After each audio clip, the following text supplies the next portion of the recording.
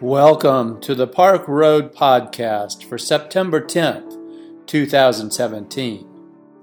Today's podcast is a sermon given by Russ Dean, co-pastor with Amy Jackstein at Park Road Baptist Church.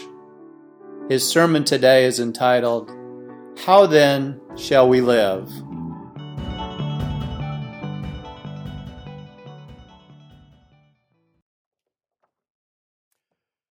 I can only imagine that there are many people today who, if they were listening in on this hour from the outside, would look at what is happening in the world, all of the storms that are brewing around us.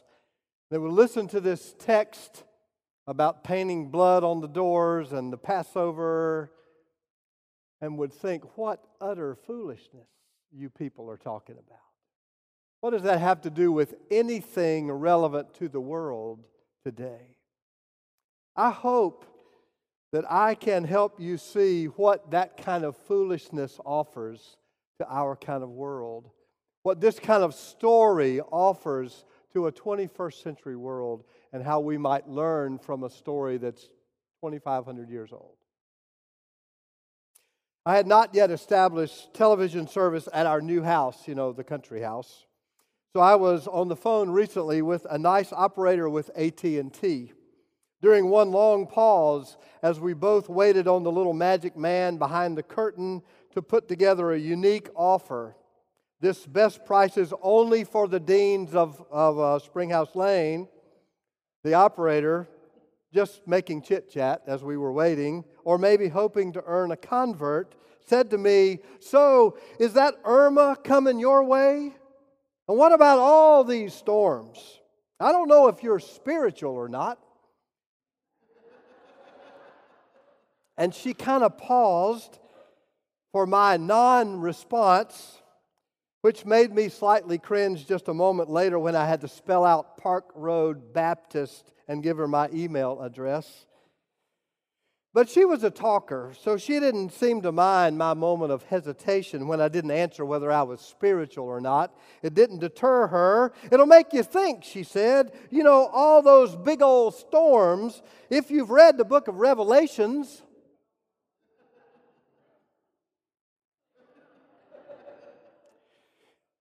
it's all I could do not to just shout, "It was just one revelation." But I bit my tongue. And I did say, I wonder if you've ever thought that maybe was there ever a time in human history that was free from storms and hurricanes, ever a time when people would not have looked all around them and looked at the revelations in Revelation and said, this storm and this war and these troubles, Revelations is talking about us. I did say that to her. But she didn't buy it, I guess my liberal biblical hermeneutic, combining reason and a little historical perspective, is not as sensational a sell to customers buying bundled phone packages. And what would we do if we didn't have some new impending apocalypse to worry about? She's probably at Sunday school this morning sharing how sad it is that she talks to so many people every day who are blinded by Satan, who can't just see the prophecies of Revelations, even when they're as big as a Category 5 hurricane. And some of those people even work for Baptist churches. If you are of her mind, though, there are plenty of signs of the times, aren't there? I think often of my evangelical counterparts who are literally soul sick in their angst and worry about the secularism that is exploding around us, deceiving believers, greasing the highway to hell, hastening our doom. And regardless your spiritual or theological bent, there is cause for anxiety in these difficult days, isn't there? This moment in history is rife with tensions. But this is not the apocalypse. Most of the anxiety which manifests itself in the divisions of our so-called culture war and finds expression in explosions of hatred and anger and violence of many kinds. Most of this existential anger is a result of simple demographic change. It's just the numbers, Tom. It's just about numbers. In short, white Protestant Christian men no longer have a monopoly on power. That's what it's about. We are no longer a majority Protestant nation. The data is clear. In a few short years, white people will be a minority in the United States. While women still make only 70 cents on the dollar to their male counterparts, women have stepped up to take powerful leading roles that only a few years ago were reserved for members of the men's only club. There are foundational changes happening to us as a people, and the mathematical precision of a nation steadily becoming the land of free religion and free opportunity, claiming the liberty and justice for all, that liberty that our forebears promised, becoming what they dreamed for us. This reality is the cause of most of the troubling unrest we sense. Now, since I work with a lot of those blessed creatures we call senior adults, I think often of the change they have seen in their lifetime. I'm not an historian, but I cannot imagine that many generations have known more change than our octogenarians, nonagenarians have known in their life. Some of you, perhaps, sitting here today, were born in homes with no running water, no electricity. We all know people, live with people, work with people, go to church with people who were born in homes with no water, no electricity, no Google. The cultural change born in the scientific revolution began toddling with the Industrial Revolution, hit the turbulent adolescent years with the sexual revolution, and as a young adult, we are stumbling to find our purpose, to settle and center as a nation with the dizzying opportunities of the technological revolution.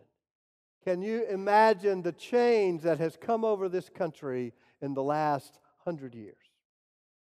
In my short lifetime, short being a relative word, in my short lifetime, the nation has seen civil rights and women's lib and Roe versus Wade, gay pride and gay marriage, and an introduction to the language of gender identity and gender expression. We have watched the creation of the European Union, and with the fears of a rising globalism and the mounting tensions of religious extremism, just a few short years later saw Britain retreat into the perceived safety of a myopic theology, Britain only first. Two of the largest hurricanes ever recorded in human history, striking within weeks of each other, beg our generation to consider the change we humans may be bringing to the nature of nature itself. And with the election of the most controversial leader in living memory, we have seen an explosion of protest around the globe based on gender and racial and economic concerns. And we have just watched on our own portable screens the unbelievable, unbearable sights of neo-Nazis and white supremacists marching in our own streets, shouting xenophobic and bigoted cries of war. That's just in my lifetime. It's enough to turn some people to the book of Revelations. I do understand. But maybe we should turn instead to the story and example of our Jewish forebears. In a moment when the world seemed to be crashing down on them, when the oppression of the Pharaoh and the weight of a foreign land, a foreign hand, had reached a breaking point, a leader of unique vision and courage, stepped forward to lead the people out of their bondage. And in that moment, on the strength of forward-thinking leadership, a people honed their religion on the tools of rhythm and ritual and found the peace that has made them the great nation God promised. In difficult days, someone generally offers up the conventional wisdom. I hear it very often. Extreme times calls for extreme measures. Maybe that's the shorthand version of what we are seeing across this country today. People reaching for extreme measures, extreme leaders, extreme answers. Years ago, I was schooled in a different wisdom that says extreme times call not for extreme measures, but for steady measures, consistent measures, measures based on the wisdom of lived experience. Every time some national or international cataclysm hits the headlines, I know that I can count on getting a letter from our financial advisor. His letter always includes a little creative story or a historical anecdote as the introduction, but the message is always the same. What should I do with my money in a time like this? Hold fast. He says people are always wanting to react to cataclysmic moments. Sell now, the sky is falling. But he likes to put things in historical perspective. Major changes have never had significant long-term impact on financial markets. I got a letter just last week. While his is a completely commercial venture steeped in the materialism and excess of our financial success, there is deep spiritual wisdom here. Extreme times call for us to hold fast. Stay in the market. Stay involved. Hold fast. In their moment of crisis, instead of creating some new fanatic religion based on apocalyptic fears, instead of fleeing to the mountains, holding up in some cave, stocking up on supplies for the impending doom, our Jewish forebears sought the wisdom of the rhythm which God built into this world. For 6 days God worked, but the seventh day was a Sabbath. The Jews understood and understand the need for rest from work. Our unfortunately named smartphones betray that need, erasing the cycle of day and night, the cycle of week and weekend, the seasons of work and play. How many of you took your cell phone with you on vacation this year and never got away from it the whole week? On difficult days, we would do well to lean back into the rhythm of life. And yes, your church discipline can be a very important part of that rhythm. And after the night of Passover flight, the Jews created a means of reenacting the story of liberation with a plate full of symbolic food and a litany that corresponds to that plate of food. They remember the story each year with the Seder meal. And in reliving that story by eating that plate of food hurriedly, they find themselves again in a narrative of oppression and liberation. It's ritual. It's story that calls us to know what is happening in our own lives connects with that story. Oppression and liberation. What binds you today? What Pharaoh is beating you down, stealing your happiness? What fears are taking your peace? And do you really want to be free? Are you really prepared for the responsibility that true liberation brings? The rituals of religious practice framed in a rhythm that resonates with the seasons of our lives, served to sustain our Hebrew ancestors, and nothing has changed in 2,500 years about the mystery and the miracle of rhythm and ritual. Why Sabbath? Because rest is still necessary for healthy bodies, holistic lives. Why Sunday worship? Because Sunday is a reminder of Jesus' resurrection on the first day of the week and the new life that God promises to all. Why baptism, which we practiced a couple of weeks ago? Because it's a symbolic reminder that all of us need cleansing. All of us need those moments to start anew. Why communion?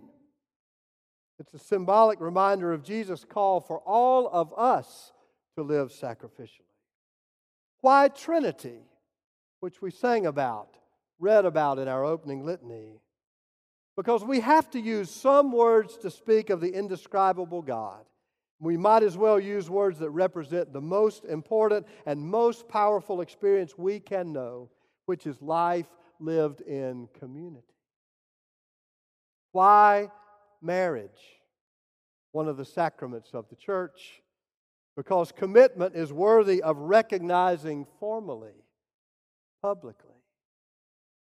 Why confession? Because honest reflection is good for every soul. Why an offertory?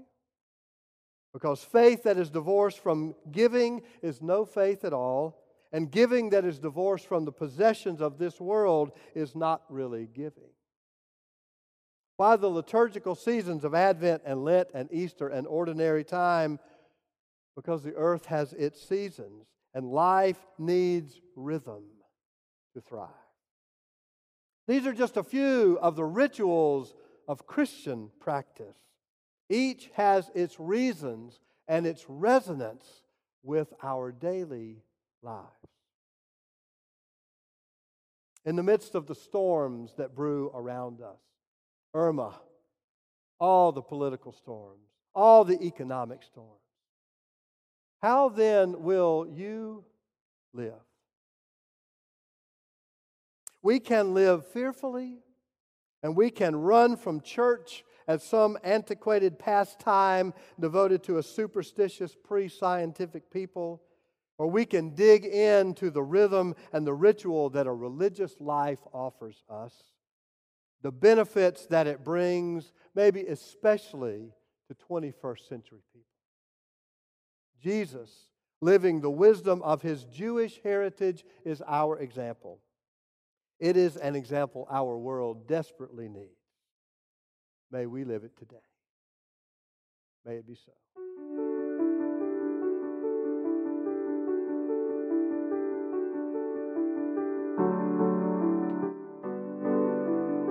We invite you to learn more about Park Road at parkroadbaptist.org.